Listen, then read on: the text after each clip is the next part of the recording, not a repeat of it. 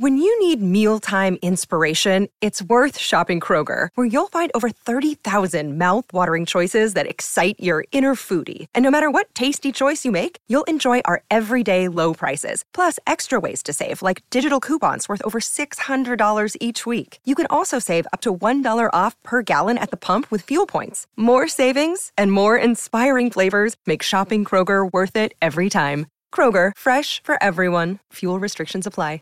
Save big on your Memorial Day barbecue, all in the Kroger app. Get 3-pound rolls of juicy 80% lean ground beef for $3.49 a pound with a digital coupon. Then get select varieties of flavorful Powerade, Body Armor Super Drink, or Arizona tea for 77 cents each, all with your card. Shop these deals at your local Kroger today, or tap the screen now to download the Kroger app to save big today. Kroger, fresh for everyone. Prices and product availability subject to change. Restrictions apply. See site for details. Welcome you to Porch Talk. This is the Boys Cast. It's for the boys. So the audience member, 18% female. I don't know if you'll be into this kind of thing, but if you are, here you go. It's for the boys. We're going to be talking a little bit about a video game. Dude stuff. We're going to talk a little bit about survival. We're going to talk a little bit about knives and guns and whiskey and we have America. All that handy. Yeah. And so starting off this evening is just a little bit of a cube of ice. What we're sipping on this evening? What we got going on? This one is the Jefferson's Reserve, and I would say it's probably one of the more expensive in the pantry right now. I'm still building that bourbon collection, but it is really good. I'm not a man of money, but I can tell you that at a particular restaurant, this goes at about $22 for a glass. So you're going to pay about $22 for this for a glass of it at this restaurant. So just to give it a shot, I gave it a little taste test one night, and I will tell you that it is it's worth every penny. So if you are somebody that likes collecting, or you're into maybe cigars and bourbon and stuff like that, I highly recommend it. It's not among the elite. It's not top end, but it's not Evan Williams. So there you go. And like while we're at it, we're in Starkville, Mississippi. I would like to give a shout out to Spring Street Cigars, that is located right there on Main Street. Burn. Like, you've gotten into the cigar culture here of late, so like tell me a little bit about what's going on around here. So before that, my experience with cigars was very limited. There was people I'd go out every now and then, some of the guys they'd get together and have cigars. I never knew anything about cigar lounges or doing anything of that sort. Anytime I seen a cigar, it was normally a group of guys hanging out at, whether we were at a party together or something like that. Hey, we're going to smoke a cigar, right on. So for the boys. Yeah. So, and then also, in my mind, like the military and cigars. So, cigars were always, in my mind, a celebration, right? You have like a celebratory cigar. Or as we as Bama fans, after we whooped Tennessee's ass. Yeah, you just, put a big big old stogie, you know. Light them up. Yeah. So Spring Street, Matt and Blake we were at lunch, and they were like, hey, we're going to go by here. And we got there, and dude, first thing when you walk in, if first thing, I believe you're going to have to age a little bit. So if you're 18 years old, you're probably not going to enjoy this but when you walk in, if you like the smell of like just coffee or cigar smoke or any of that stuff like that, you're gonna, as soon as you walk in the door, boom, hits you. Well, I mean, like with Mississippi law, you got to be 21, so you got to be 21 to enter. Right? I'm saying though, like I meant like in your, I mean, you've got to have aged, like, ew, yucky. You got to get beyond that, right? Like you got to start finding some interest in things like, cigar, tobacco, whiskey, the finer things of life. You know how I relate that to is I used to make fun of people who played golf until the first time I went and played golf, and like, turns out golf is it's a very fun sport. It's good to go out day drinking with your friends and playing. Yeah. It's also good to go out and be serious. Not even if you want to be an amateur or be a pro. You want to watch the Masters in Augusta. It doesn't matter. But I subject the same thing I believe that you are here. Is like when it comes to cigar smoking or just having a good whiskey, it's that same kind of pristine. It's a acquired taste. That's the nail on the head. Yeah. And so if you have that, even if you've never done bourbon cigars, even if you don't do that, like if you are just like maybe into coffee or like you said, you've got to that point where you have an aged palate or just, when you walk in, bam, dude, it's the aroma of the room. It smells fabulous, right? It's awesome. And then Teddy, as a guy that runs the store, I mean, dude, he's charisma level 100. He's super energetic, hilarious guy, and literally treats everybody like a friend. And let's be real, is Spring Street Cigar. So they're on Main Street now, right by City Hall. Oh, yeah. And so let's just talk about, they're still calling themselves Spring Street Cigar. Yeah. Because they came from Spring Street, and now they're on Main Street. If that tells you anything about this kind of business and how it works, is they made it through COVID, and they were able to get some Main Street property. So this is something that you should definitely believe in. Give it a shot. Support the boys. Something else, too, that's a key takeaway to this, right? So first and foremost, if you walk in there and you go in the humidor and you're going to see, Teddy's going to show you stuff that you've probably never seen before, because he's as somebody who owns a business, he actively goes out here, and it's just like why I like Black Rifle Coffee so much, because Evan Hafer goes out there and looks. They're not just out here going, hey, our brand is the best brand and it's the best brand, you got to take.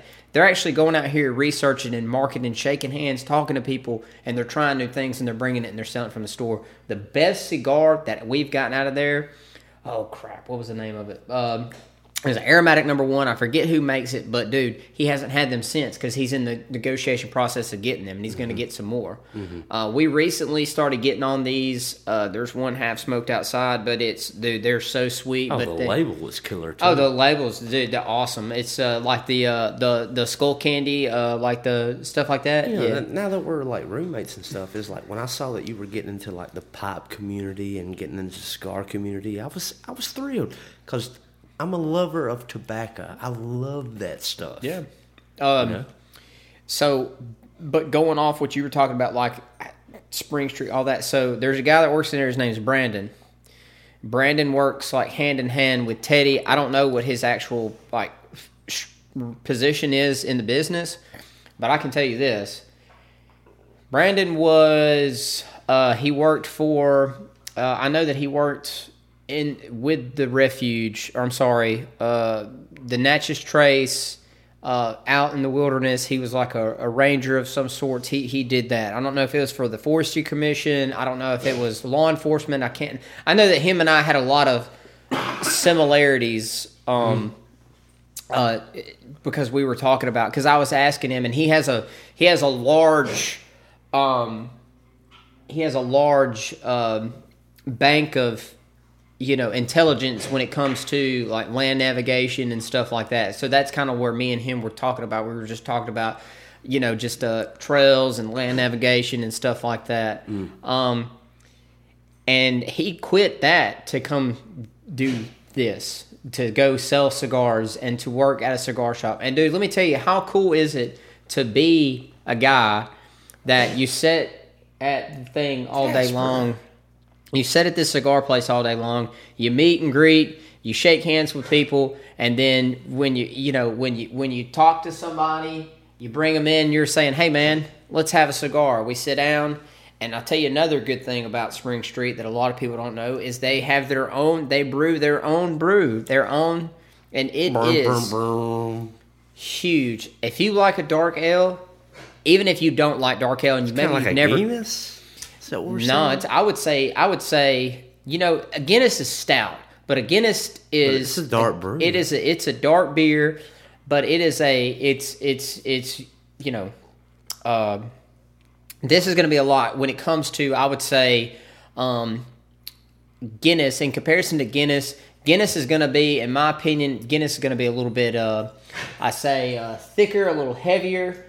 For that, also, their brew, it's a little lighter. It's not as heavy, and I wouldn't say quite as. It's a less hoppy, I guess. Yeah. But dude, it's every time I go there. I've not. You can buy your own bottle and keep it up there if you want, but I like going in there and drinking dark ale, man. Like it's really good stuff. And that was on the fly. I really wanted to plug Spring Street Cigar. That's someone I want to stop in there. I want to have them on the podcast. I want to talk about the business. Now that I'm in Starkville, is like I want to serendipity hippie and like some of these other small businesses. I really want to uplift and like tell people about what's going on with them. And so I'm glad we done that. But now we have to start the show. And so we are starting with video games, are we? So there was this conversation that has never happened, but if it could have happened, it would have went something like this. Tolkien, J.R. Tolkien, and Lord of the Rings, and George R.R. Martin, Game of Thrones, having this conversation. What are you going to name this place? Well, you can't name it Middle Earth because Middle Earth's already taken. Well, we can't call it Westeros because Westeros is already taken. Hey, I got an idea. Let's call it the Lands in Between. And boof, there you go. Now you set the setting of Elden Ring. Well, the thing about that, and that's great for like pop culture junkies, but the one thing that I would say about Dark Souls or Demon Souls, if you want to go that far back, is here's a philosophical for you.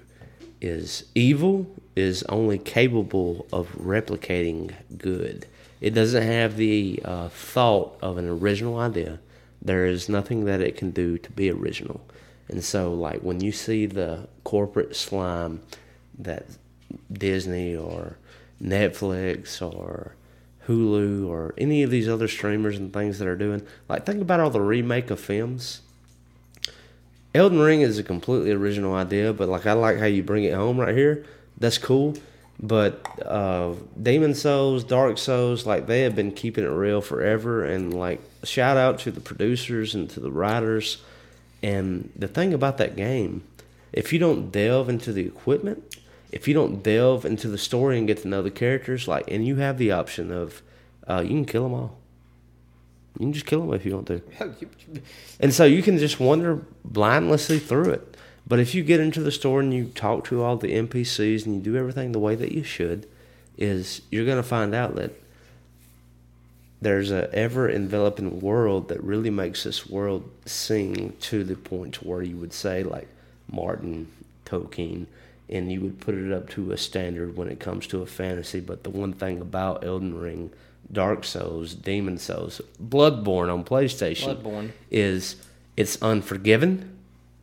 It will not forgive you, and it will not tell you your mistake. You have to rise up and overcome. And every small victory, you're overcoming. We had a conversation about this the other day, and somebody said, "What is that?" And me and another guy at work, we play it and we talk about it, and they're like, "What is that? Is that anything like?" And they named just some random generated platformer type game, and I was like, "No, this is an adult game." And they were like, "What? What are you talking about?" And then they asked, I forget what game they asked about, but they asked about just, some generic, like I play Call of Duty. There we go. I play Call of Duty. I was like, I play Call of Duty too. Shooter. But that's a kid's game. Sure. I'm sorry, but a 12-year-old can get on there and kick butt on Call of Duty because it's fast paced. It's a first person shooter. All they got to do is get the upper hand on you. That's all they got to do. And if he's got the setup, he can set up a Twitch and he can make some money doing it. Elden Ring is why I said it's an adult game, because like you said, if you try to go in there and just like a hack and slash, promise you, you're not going to make it very far. You're not, because you have to. So the first enemy you face, he's going to defeat you. That's the point. And the thing is people get so hung up. They're like, but there has been people that have succeeded, but most of those people that have succeeded is because they've already played the game. They're going back and they're playing it again. And I just really found out though that there's a plus to that too. It's called NG plus. Yeah, the game starts over. Yeah, but you have like some. Yeah, you carry on everything that you have, but the game gets harder. Yeah, minus runes and like status. But can I tell you something about that? Like, which is it's important. Like that's the thing with Dark Souls.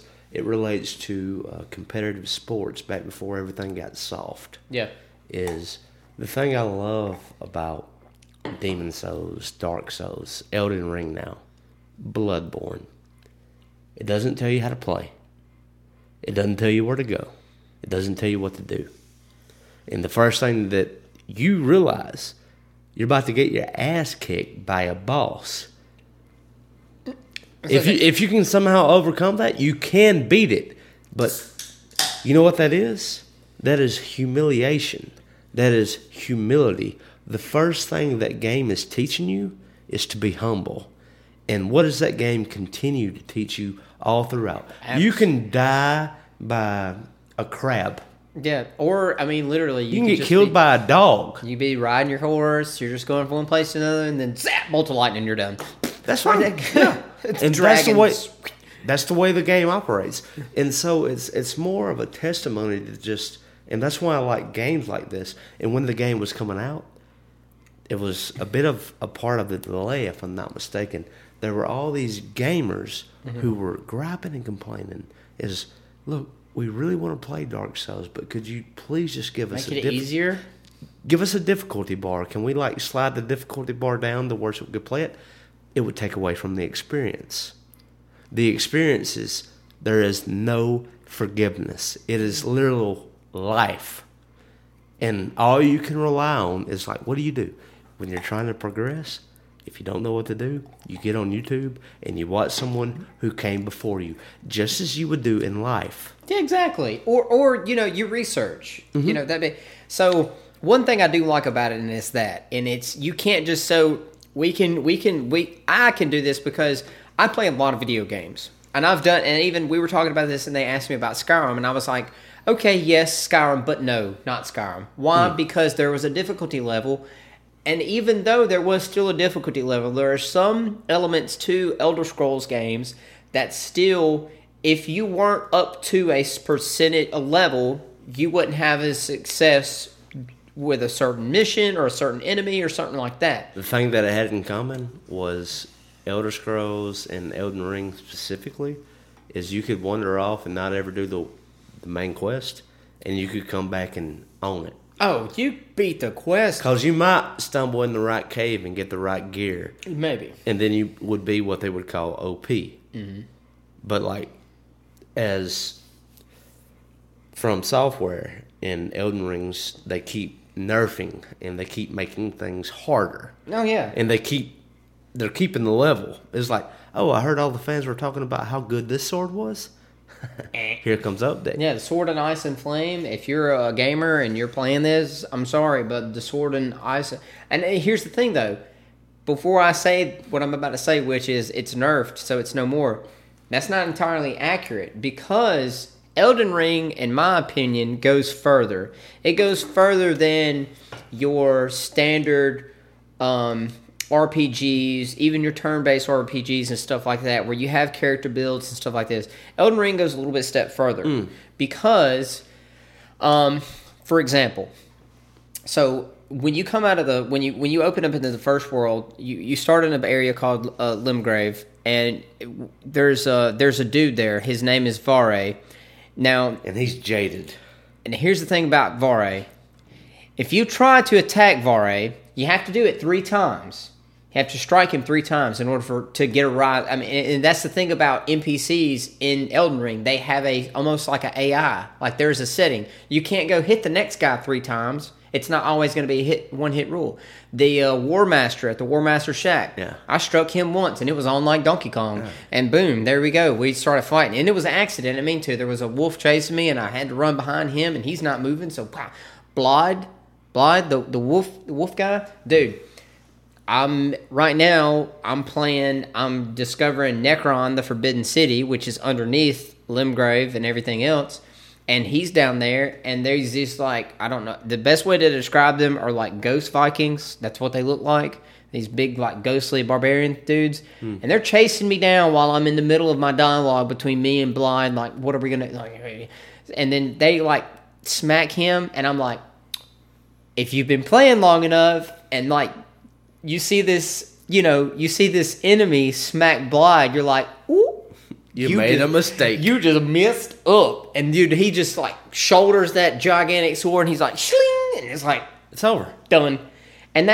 But what I was getting back to, again off topic, if you were to attack Vare, he's going to one-shot kill you all day long.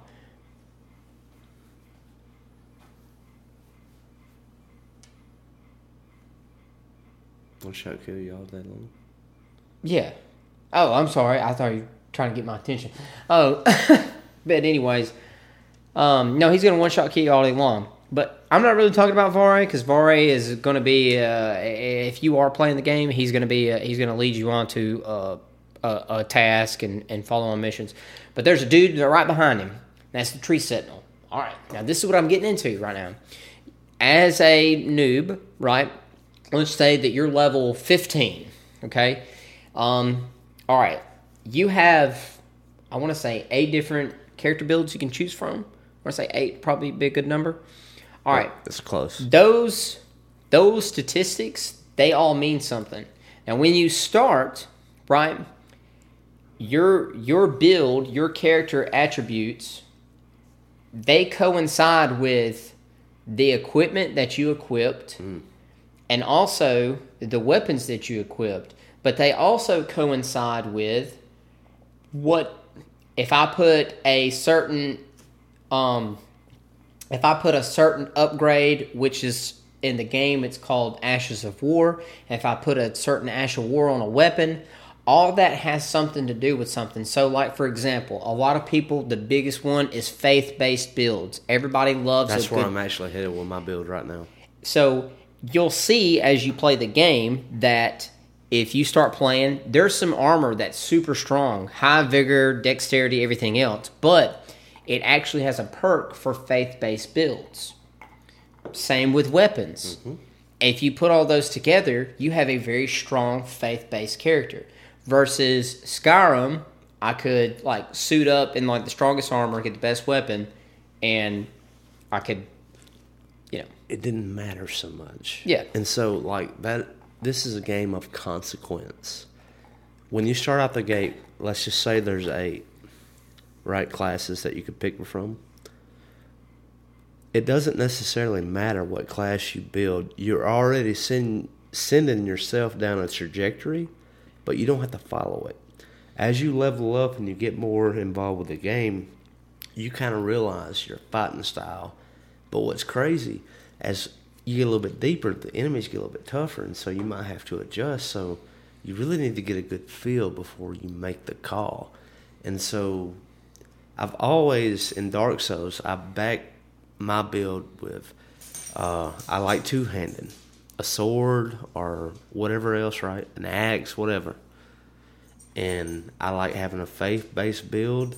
I like running light armor close to naked. And my goal is to not be hit and to deal a whole lot of damage and to enchant my weapon. That's my goal. And that's the same goal I'm working with this one. And so, like, the game is insane because that's the way that I like to play it. That's the way that I roll my die. But let's just say if you were like a far-off standbiter, you like sorcerer, you wanted to be a sorceress or a sorcerer, whatever, you could totally do that. But you have to figure out how that works with your play style. Yeah. And because you'll get your fucking ass whooped while it happens. Because most RPGs base their characters on a tank, a range, and a mid, right? You got to be diverse. So, and here's the thing. But the added element is the horse.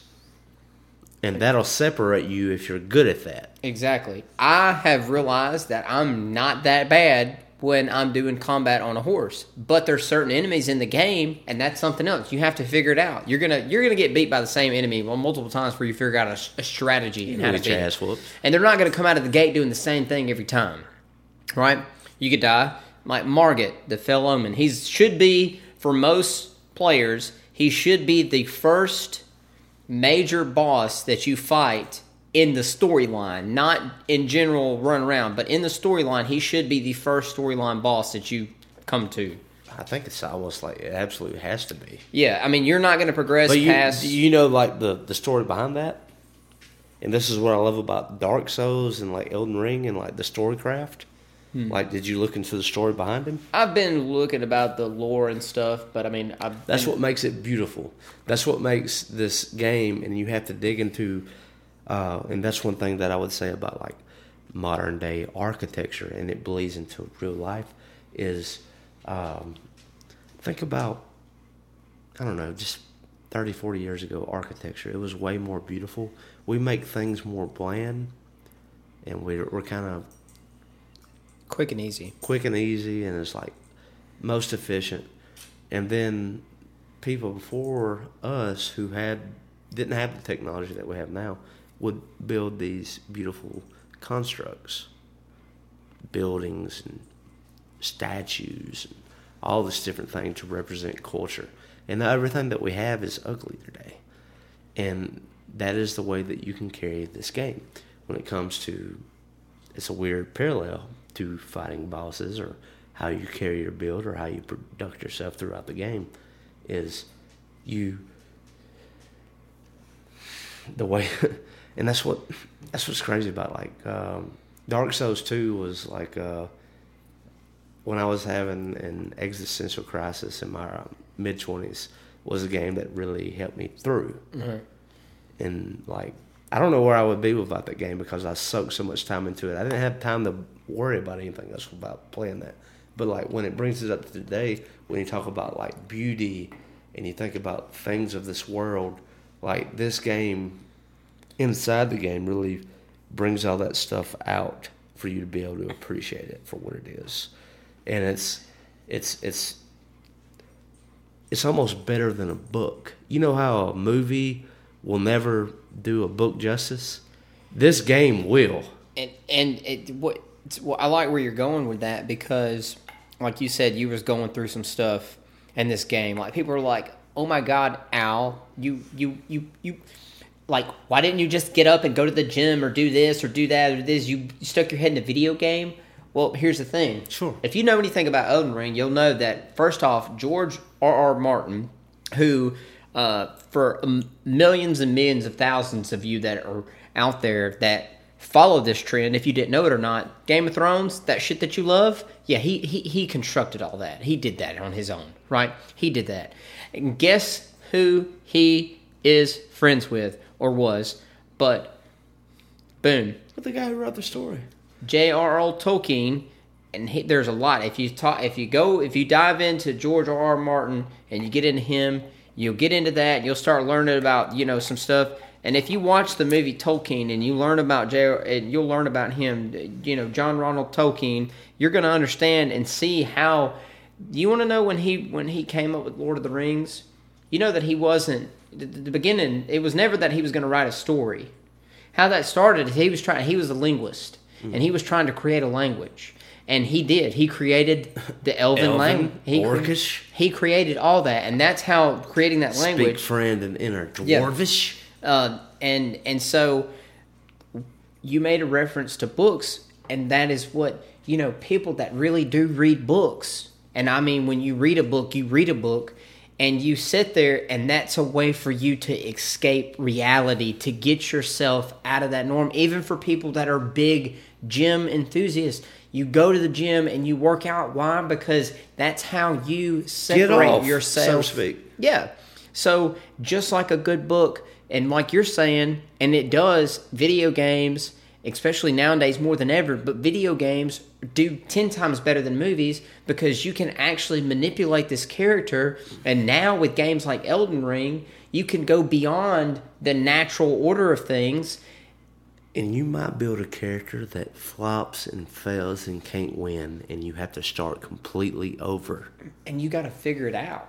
And much like it is in life, but that is your escape from reality. And I think that in general, I think that's a big misconception, especially nowadays, because people mistake video games for the popular ones like Call of Duty. That's not all video games. That's just one of many.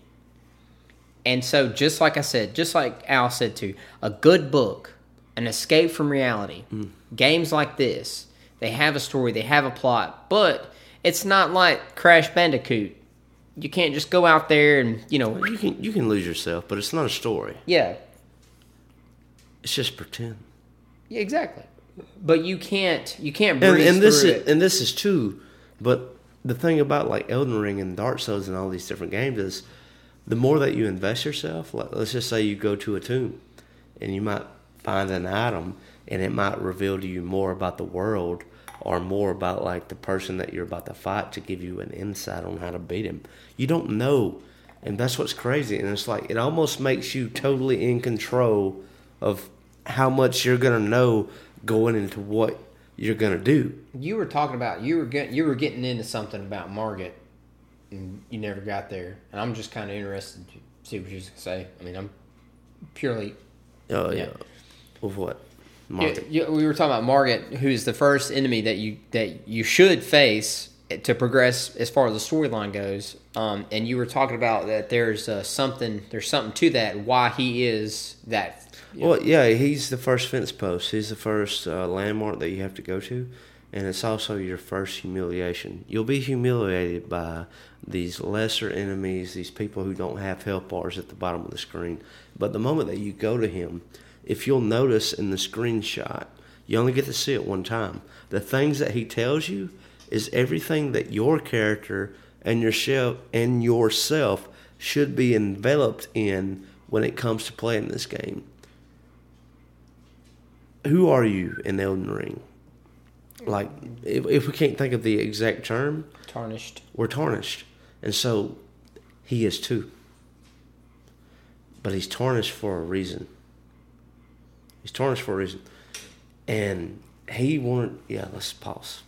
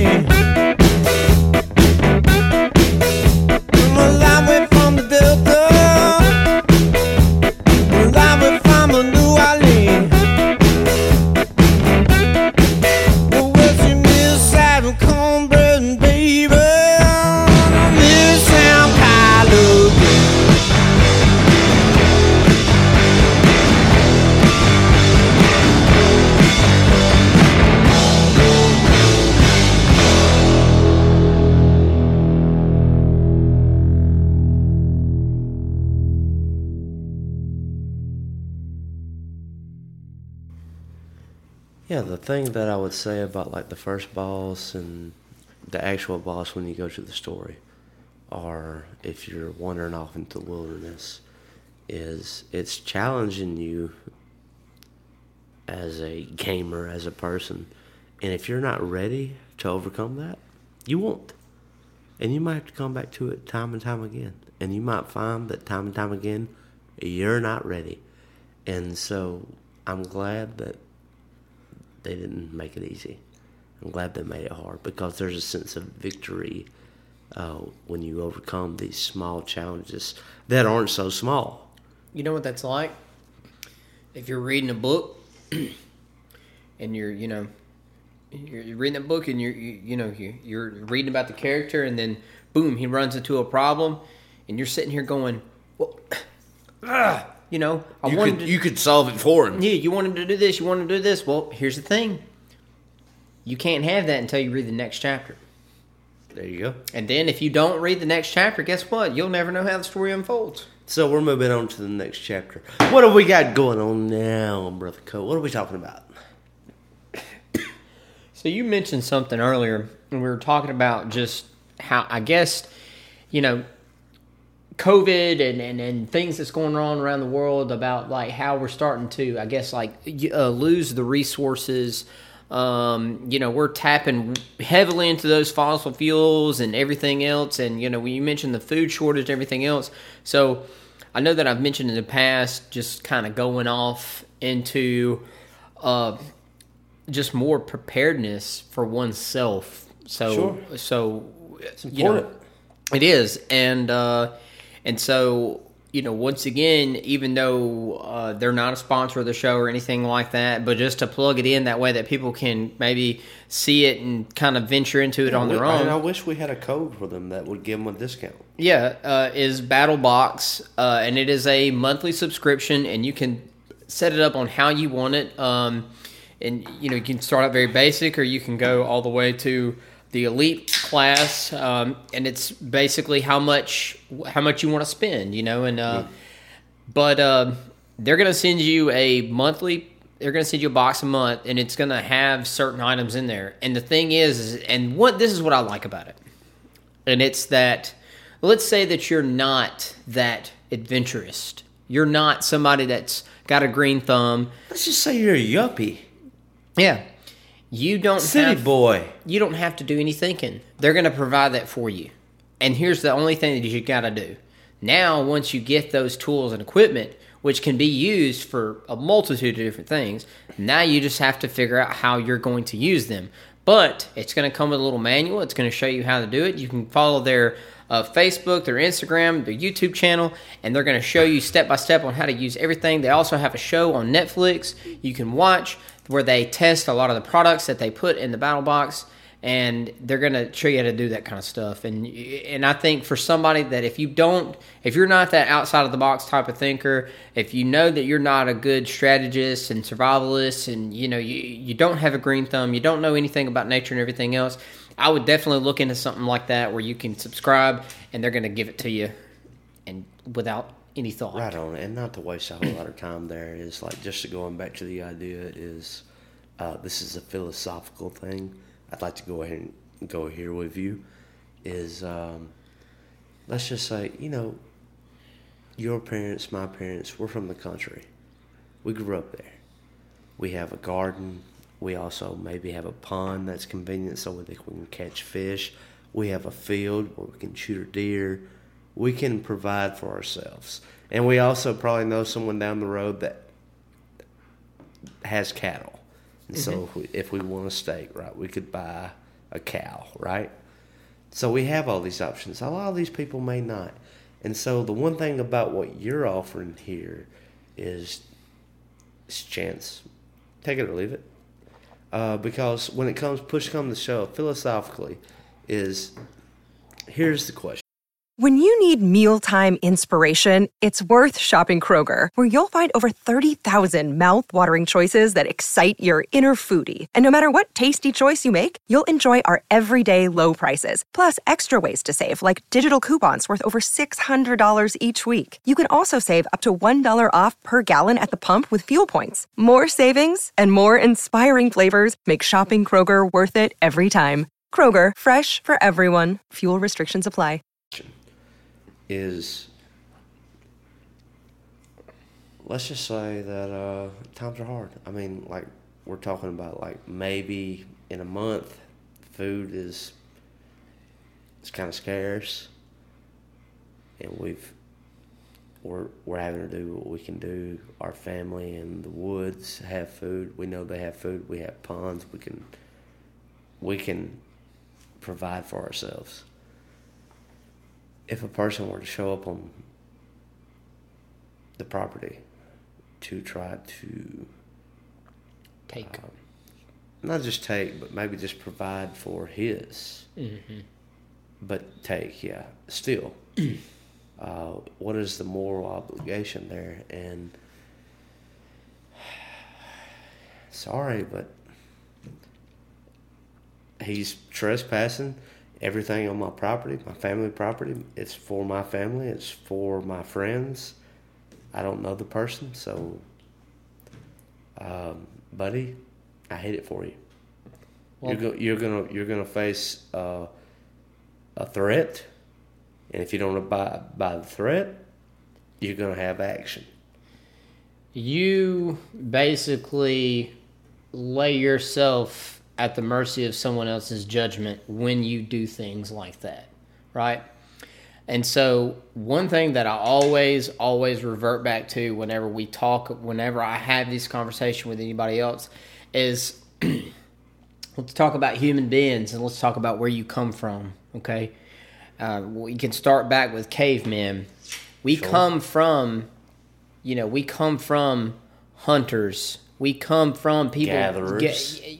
That's the construct of man. Man had to go out here. They didn't have a McDonald's to go to. They didn't have a grocery store. They had to hunt and provide.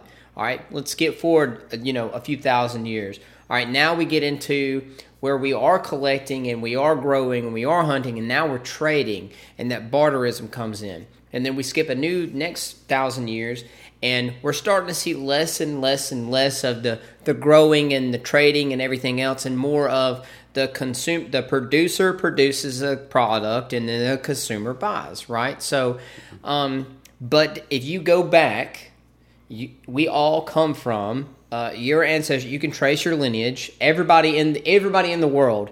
It's all going to go back. If we go back to the first of man, you're going to go back, and at some point in your genealogy, you came from somebody that went out there and they put spear in gut and they provided for them and their family. Uh-huh. So what we're starting to see, and it's not happening rapidly, but it's happening slow rate.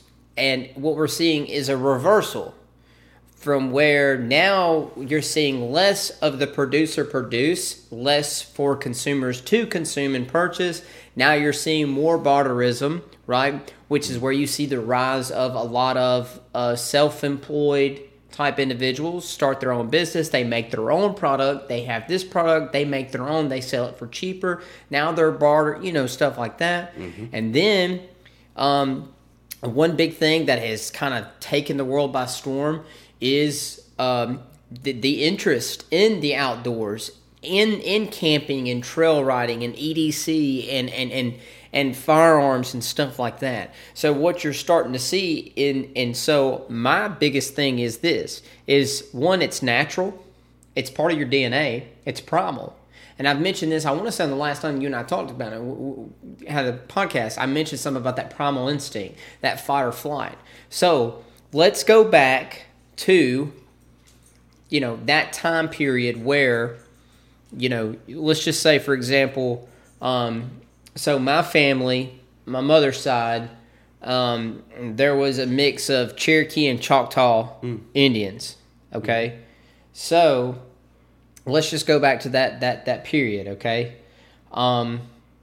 Cherokee, Choctaw, or you pick a tribe of Indians. Let's just talk about Indians in general, Native Americans, and they hunted, they provided for themselves. Okay, so each tribe had a territorial region in which they kind of had to themselves, right?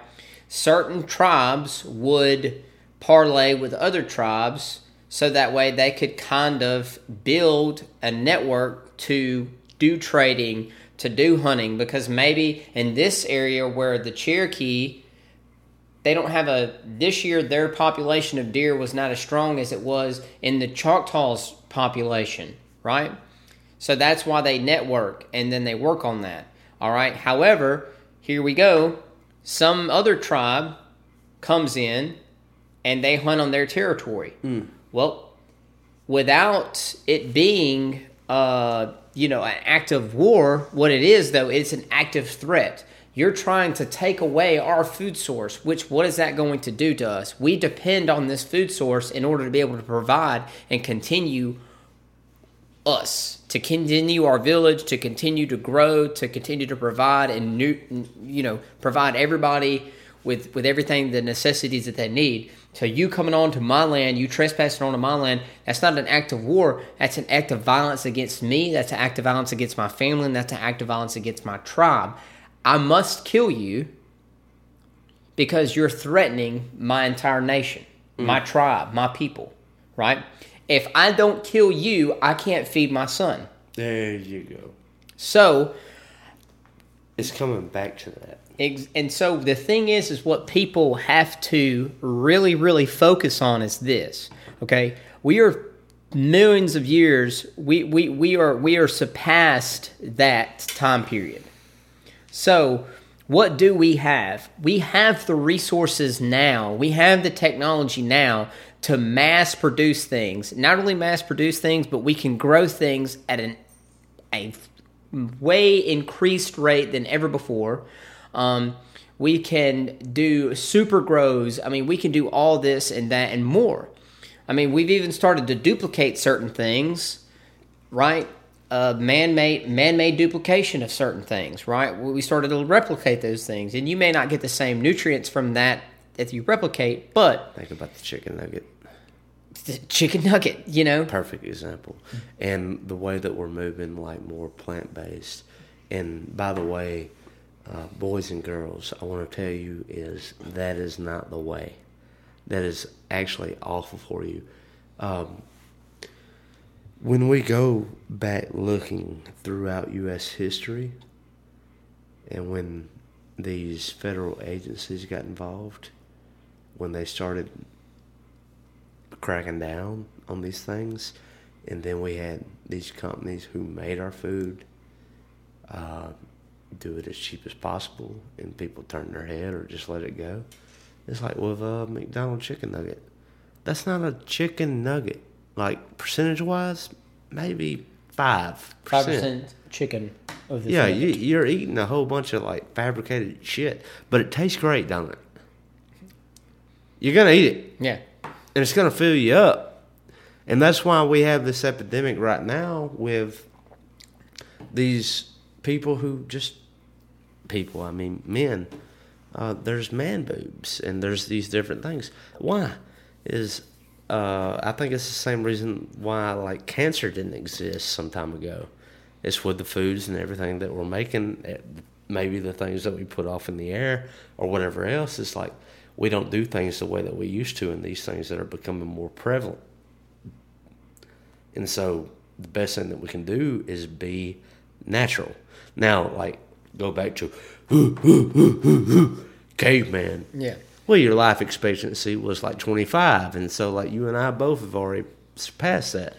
And like with today's day and age, it's like even though eating chicken nuggets and doing all this, it's like, yeah, we could live to be 80 or 90 if we behave ourselves, if we don't get too wild with nicotine, with tobacco, or if we don't get too crazy with alcohol, or, just life happens, right? Mm-hmm. But the whole thing about it is, if we would, and this is a huge conversation opener, is we need to think more natural. we need to get back to the field. We need to get back to the farm. We need to get back to all these. Chickens are way bigger today than they ever were. And I'm not talking about like on the farm. I'm talking about what you would get when you go to Chick-fil-A. Like that chicken that was raised to be slaughtered. That's a big-ass chicken. It didn't used to look that way, right? And then you look at what your brother or sister-in-law was doing on their farm or whatever, and it's like those chickens are like normal chickens, right? These are gigantic chickens. And so, like, we see all this protein pump. We see all this horse shit that's being pumped. And you're eating that. But like I'm telling you, it's like when you go and you get these Beyond Burgers at Hardee's or Burger King or wherever else, you'd be better off just eating them, what they call meat. And that is something too. Ever since, and I don't have an issue with people taking care of themselves. By all means, if you look back in the 1920s, if you go back and you look at a school portrait, a graduating class of 1920 whatever, you'll see that like men and women both, they were like naturally more in shape than we are now. And why? Because we can just say, for one, all right, let's talk about the diet. Okay, well, back then they didn't have organic this and organic that. They didn't have plant-based this and plant-based that. But on top of that, too, they also had, like, in PE, you actually did PE. Like, you climbed ropes, you did stuff. Well, I want to say this is, like, I don't think it's rational to believe that you'll have a six-pack of abs when you're 35. No. I think your body... Yeah, I think that's things for like teenagers and people who are on drugs. Yeah, but people. What I'm getting at is like the farther we get in time down the road, the more advanced we get, the more the more intelligent we seems to get, the less and less the more farther away we get from our natural selves, which is absolutely, which is why like you're seeing all these ads on TV, like working out from home. Yeah, working out at home is great. Don't get me wrong, especially during COVID, right? But hey, go for a walk your dog, right? Why? Because you need that air, you need that nutrient that the sun is going to give you, that sunlight. On top of that, hey, eat a home cooked meal. Don't go to fast food, even though fast food is easy. And in law enforcement, I know this. Sometimes I have to do that because that's all I can do, because I've got to go from call to call to call to call. I don't get a chance to sit down and actually eat a meal. Right. But if you can, go and eat a home-cooked meal and put some, you don't have to eat steak every night, but do some pork, do some chicken, do some this, do some that, and eat some stuff. Put some greens in your diet. Eat some black beans or peas or green beans or squash or eggplant. There's so many different options you could choose from out there. You don't have to like this. If you don't like that, I mean, you can kind of pick and choose. But that's something that just needs to really happen. Everybody's got to stop going, okay, here's my day. I wake up at 6 a.m. By the time I'm showering, dressed, and eating, I'm sorry, I don't eat breakfast because breakfast is no longer a thing anymore. I get up and I drive my eco-friendly car to the nearest coffee shop. I walk in and I buy this expensive, overpriced coffee, which I'm going to drink in less than 15 minutes all the way to the bottom, right? And it's full of sugar and caffeine and everything else, all the things that make me love life, right? At the same time, I'm going to, before I got to there, I'm going to smoke at least a cigarette or vape or whatever else, and I'm going to get a bagel. Now, this isn't just any bagel. You can put a little cream cheese on there? This is an organic bagel. Oh. 100% organic. Oh. And I'm going to eat that. That is supposed to sustain me from the time that I drink this coffee until I get to work. From when I get my coffee, it takes me exactly 10 minutes to get to work. I get to work. I'm going to work from when I get there, which should be around 7:30, till lunch. 11:45 is when I get my lunch break. What have I done in between that time? I'm not snacking. And if I do snack, what does the vending machine provide? Cheetos, Doritos, Snickers. So, what am I going to do? I'm going to go to the coffee pot, and I'm going to drink another pot. I'm going to drink another 3-4 cups of coffee.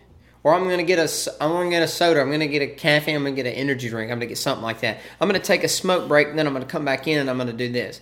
11:45, all right, lunchtime. I know that it takes me exactly 20 minutes.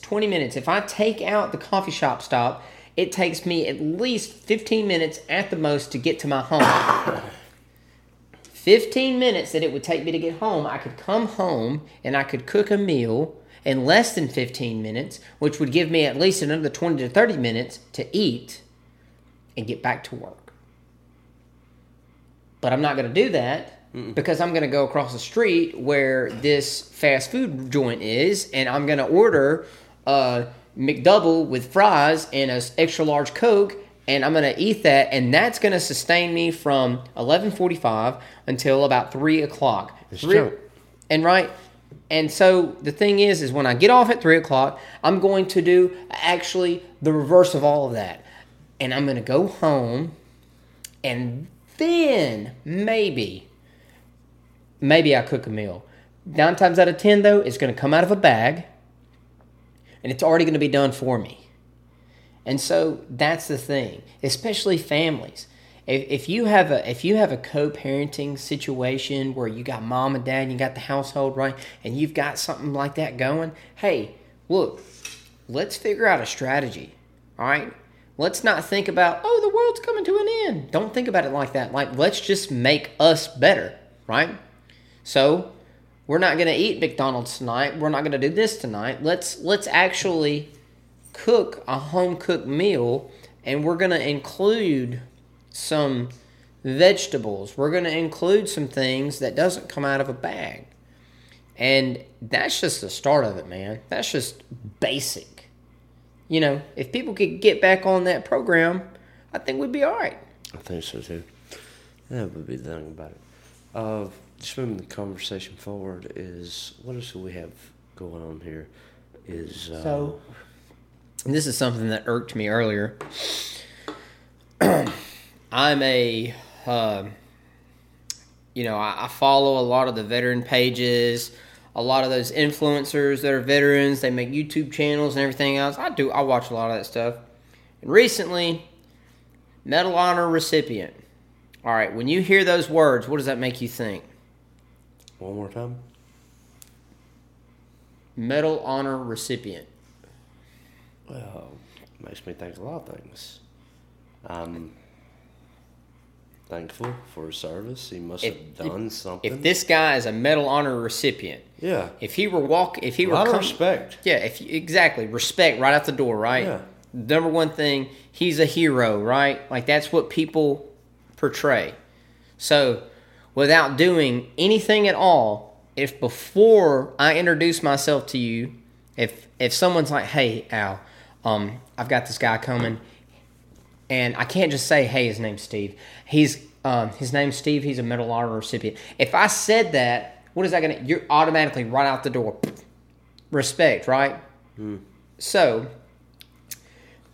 for those of us that are not familiar with Dakota Meyer, he is a Marine and is somebody that I respect. He is a Medal Honor recipient. You can look into Dakota Meyer's story on your own. I'm not going to sit here and do all that. That's not what I'm here. The point is he made a comment and he did it on YouTube. And here's my thing. I don't know if he did it for the clout. I don't know if he did it because he truly honestly believes this. Nowadays, it's kind of hard to tell. But right out of the gate, when you see that word, Medal Honor recipient, does it not, just the phrase itself, does it not gain respect? It does. That's the highest award that this nation can provide you as an individual. Yeah, I mean, that's almost like a immediate, like, salute. When people see that, you're automatically directed to give that person your full undivided attention and every bit of respect that you can, right? Mm-hmm. Because if we learn from our history, we know that people that are Medal of Honor recipients, that means they've done some type of heroic, something that required valor, went above and beyond to save someone's life or complete a task or objective that saved lives or something along that nature, right? We would hope they so. I mean, we see it twisted with like CNN and like with Malcolm Nance. He claims to be like intelligence, and he did serve in the military, but he was over in he's like what is it, like International Ukraine Project or whatever, to where all these different people all over the world are getting involved with the Ukraine fight. And he had this viral video to where, like, he was identifying missiles. That's a cruise missile. And he was, like, calling it like it was thunder. He'd be like, count to 10 and it'll strike. There's the smoke. And I'm like, no. We're doing all this for clout. We're doing all this for political reasons. Yeah. This is not the way to handle, but that's typically the way that all these things are handled. Yeah. And I wouldn't say I'm in the like we kind of take care of our own, and for the most part, you know, there are some bad eggs in every genre or every tribe or every group or anything like that or every culture. But so just to get to the point of what I'm trying to make is, Dakota Meyer recently said something. He made a video about this on YouTube. It's on YouTube. You can look it up now. But he was he was sharing his opinion, which, let me just start out with this. There's nothing wrong with sharing your opinion. People that are big influencers and people out here in the world that do podcasts, that do YouTube and everything else, that is what they're doing. They're sharing their opinion, and you don't have to like it. But, once again, let's go back to what I just started this all out with. If I came to you and you don't know me, and the first thing that they said was, this is Medal of Honor recipient, right? That means if you are a true American that has at least a little shred of respect, then you are probably going to render respect to me without even knowing anything about me. Mm-hmm. You don't even know me. So I'm not saying that you have to walk a certain walk or talk a certain talk, but at the same time, I would at least expect you to have some humility. And when he said this, it kind of shocked me, because it's kind of like what you and I talk about whenever I do come on the show, is about people being prepared. And here's my thing. I'm not gonna downgrade Dakota Meyer. I'm not, because he is an American hero, and I'm not saying that. And here's my thing. I'm not gonna sit here and say that I 100% agree or disagree with the comment that he made, because once again, it is his opinion, and that is why he says it. You don't have to like it. It's an opinion, right? But I will say this. I'm going to try to take what he said, because Porch Talk is a lot bigger than what people actually know. And so from day one, when I was with you in the very beginning of this thing, we had listeners that were listening in European countries from day one. So I know that regardless of how people may see this, there is a very large voice that comes out of this output. So I will say this. And I'm not trying to save his how people look at him or view him or anything else. I just believe what he meant to say was this.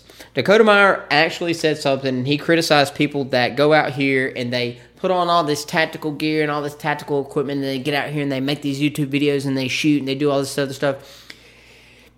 The way that he put it out was that he had an issue with it. He said that they were fake and that they were, that it was a disgrace, and that he finds a lot of issues with it and it just irks him and stuff like that.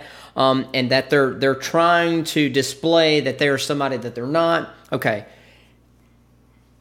What he meant to say was, and in my opinion this, is that there is a line between stolen valor and people that are actually going out here and trying to better their fellow man.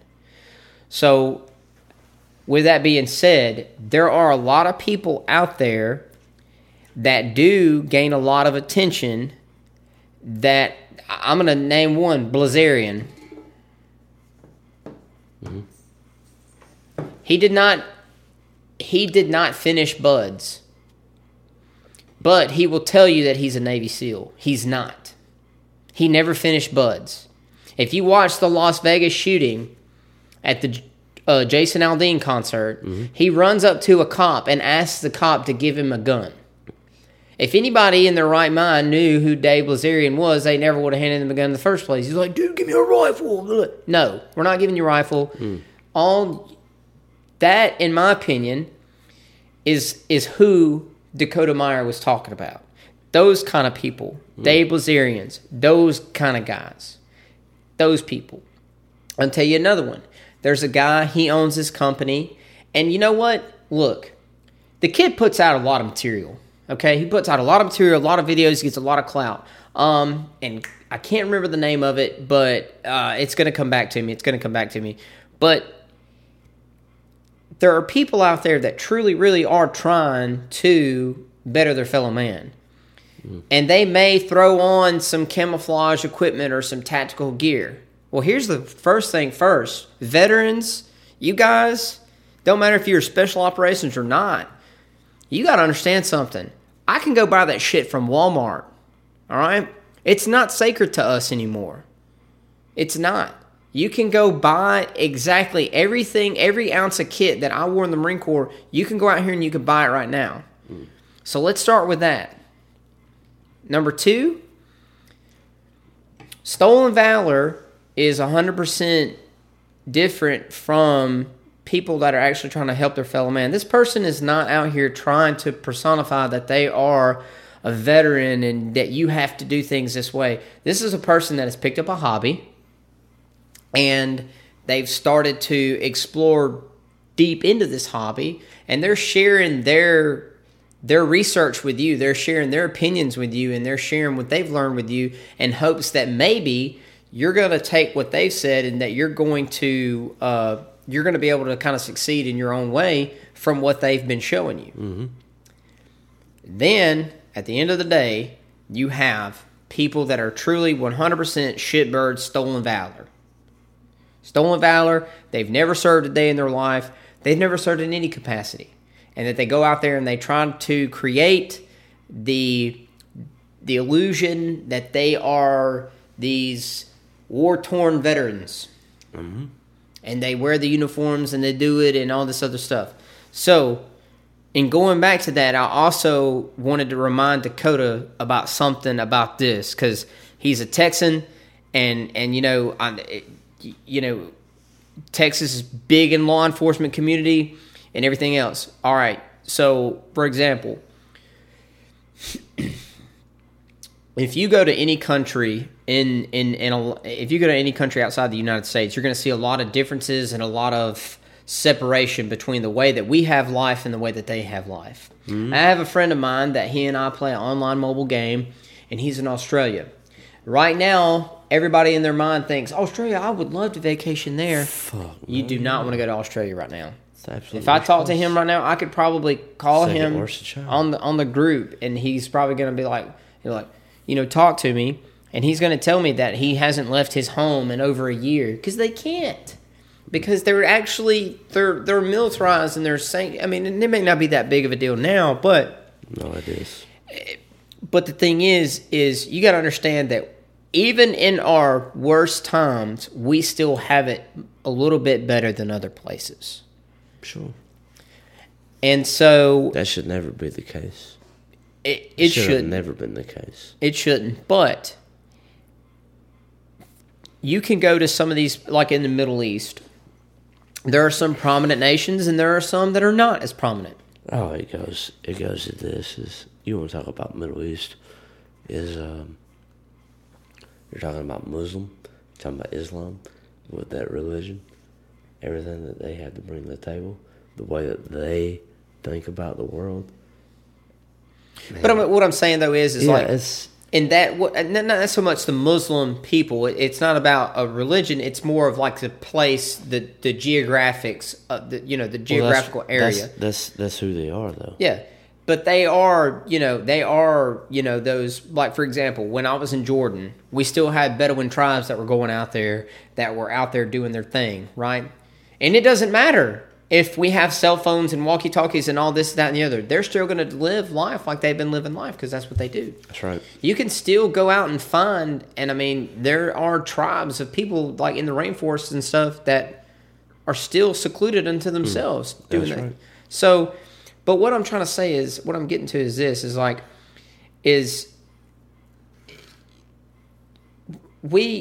you go to these places, right, and you see where they don't have it as good as we do, right? And I kind of lost my train of thought there for a little bit, but I'm going to regain it by going back to the thing about law enforcement is not everybody has to join the military to see these things. And I finally figured out what I was getting back to is that you're going to go to these countries and you're going to be in the military and you're going to see some things, right? And you're going to see that it's not the same. And then you're going to come back and you're going to see the difference. For those listening, I just want to share with you that I've never fired my weapon to kill another man. Never have. I do not own a combat action ribbon. I have been on 2 deployments. And I have skipped around every single little bit. I've been in a million different places. I was an infantry. I was a infantry marine. My job was to locate and close with and destroy the enemy by fire, maneuver, or close combat. But I never got put in that environment. Wasn't my choice.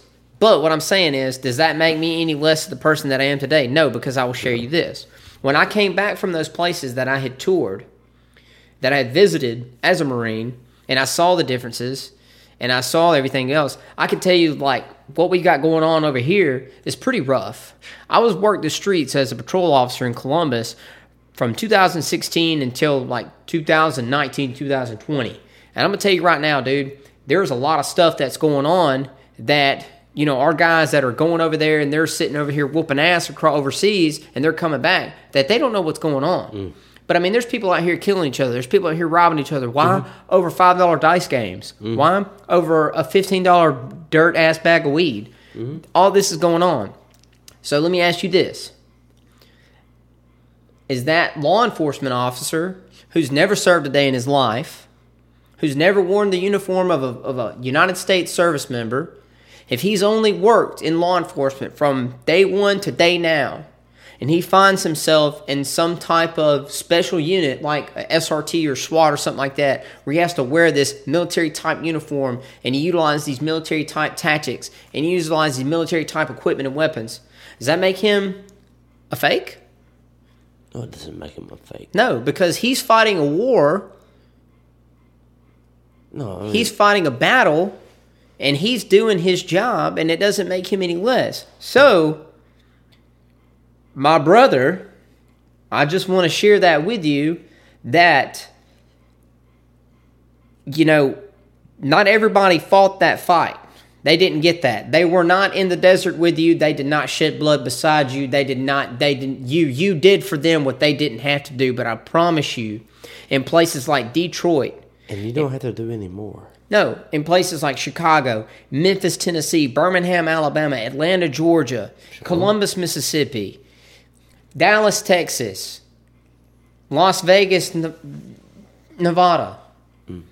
There's people right now that are dying.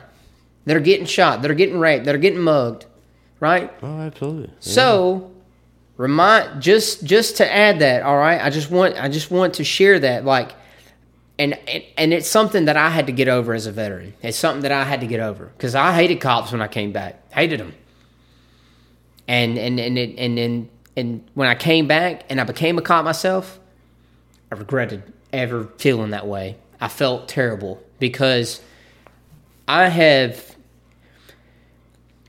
I have done more things against my fellow man in law enforcement than I ever did in the military. And I don't mean that in a bad way. I'm just saying I've got put in that situation more times than I ever had in the military. And the thing is that's a realization that I wanted to share. And I wanted to share the people that follow Dakota Meyer. I want you to know that he's not wrong, but at the same time, he may have to get over that. That's something that he might have to get over because it was something that I had to get over too. It's something that a lot of us have to get over. We all say it. We'll all be sitting at the base. We'll all be sitting in the barracks and we're sitting there bullshitting with our boys and everything. And you're like, man, I wish a cop would. I wish a cop would. Why? Because you're this big bad military service member? Hey, why don't you go somewhere like, I don't know, Memphis PD and go walk up to one of their TAC dudes with MPD TAC and go over there and try to go over there and try to get over one of those guys. I promise you, they probably almost got the same experience tactically as a Navy SEAL. Why? Because they're special operations and they're law enforcement. So that's just something that I just wanted to share because I know there's a lot of people, and he has ties to Black Rifle. He has ties to Jack Carr, who has ties to Sig Sauer, and Jack Carr produces all these books, and we all love that. And he's not trying to tarnish any of that. He's not doing that. It's just something that just needs to be noticed is that there is a fine separation between people that are out here trying to help their fellow man and better their fellow man, and there's people that are actually out here stolen valor. And those of you that are going out here and you are, accused of that and you are actually out here stealing valor, you are trying to portray to be somebody that you're not. Yes, that is a crime, but at the same time, it's more of a crime against your fellow man, right? Because you're not that person. But if you are an enthusiast for gear, for guns, for anything, survival, for tactics, and you're teaching that to other people in order to better your fellow man, then by all means, brother, you keep pushing. There you go. I think that does it. I think that's enough for this episode. Woo! Man, You're fired hot. up. I was hot on that. You're fired up? Yeah. Let's walk it out. This has been Britt, and we're done. Boom. Peace out.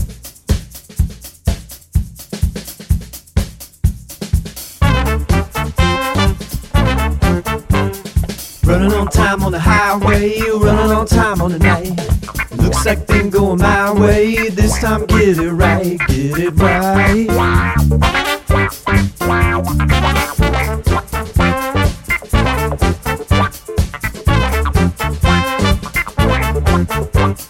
Black dog hanging in the backyard, fireworks in my hand.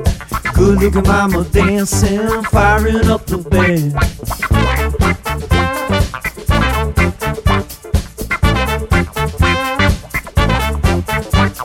Smoke and wheels are burning, leather to my leg.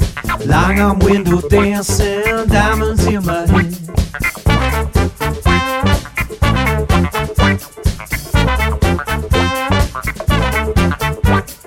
Running on time on the highway, running on time on the night. Looks like things going my way. This time get it right, get it right. We get it right.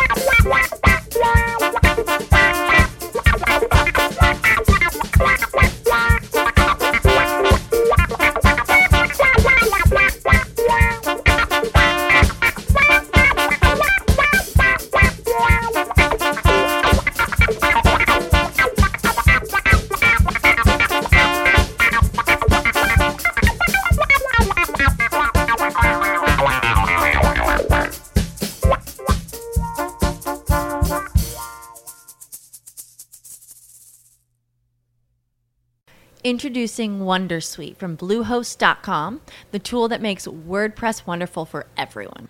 Website creation is hard, but now with Bluehost, you can answer a few simple questions about your business and goals, and the Wondersuite tools will automatically lay out your WordPress website or store in minutes. Seriously. From there, you can customize your design, pick your brand colors, and add blocks. No custom theme or coding required. You'll get content suggestions that you can keep or revise, and with Yoast SEO built in, we automatically help you get found in search engines. From step-by-step guidance to suggested plugins to an AI-powered help bot, our built-in tools make WordPress wonderful for everyone. Whether you're a beginner or a pro, you can join over 2 million Bluehost users. Go to bluehost.com/wondersuite. That's bluehost.com/wondersuite. When you need mealtime inspiration, it's worth shopping Kroger, where you'll find over 30,000 mouth-watering choices that excite your inner foodie. And no matter what tasty choice you make, you'll enjoy our everyday low prices, plus extra ways to save, like digital coupons worth over $600 each week. You can also save up to $1 off per gallon at the pump with fuel points. More savings and more inspiring flavors make shopping Kroger worth it every time. Kroger, fresh for everyone. Fuel restrictions apply.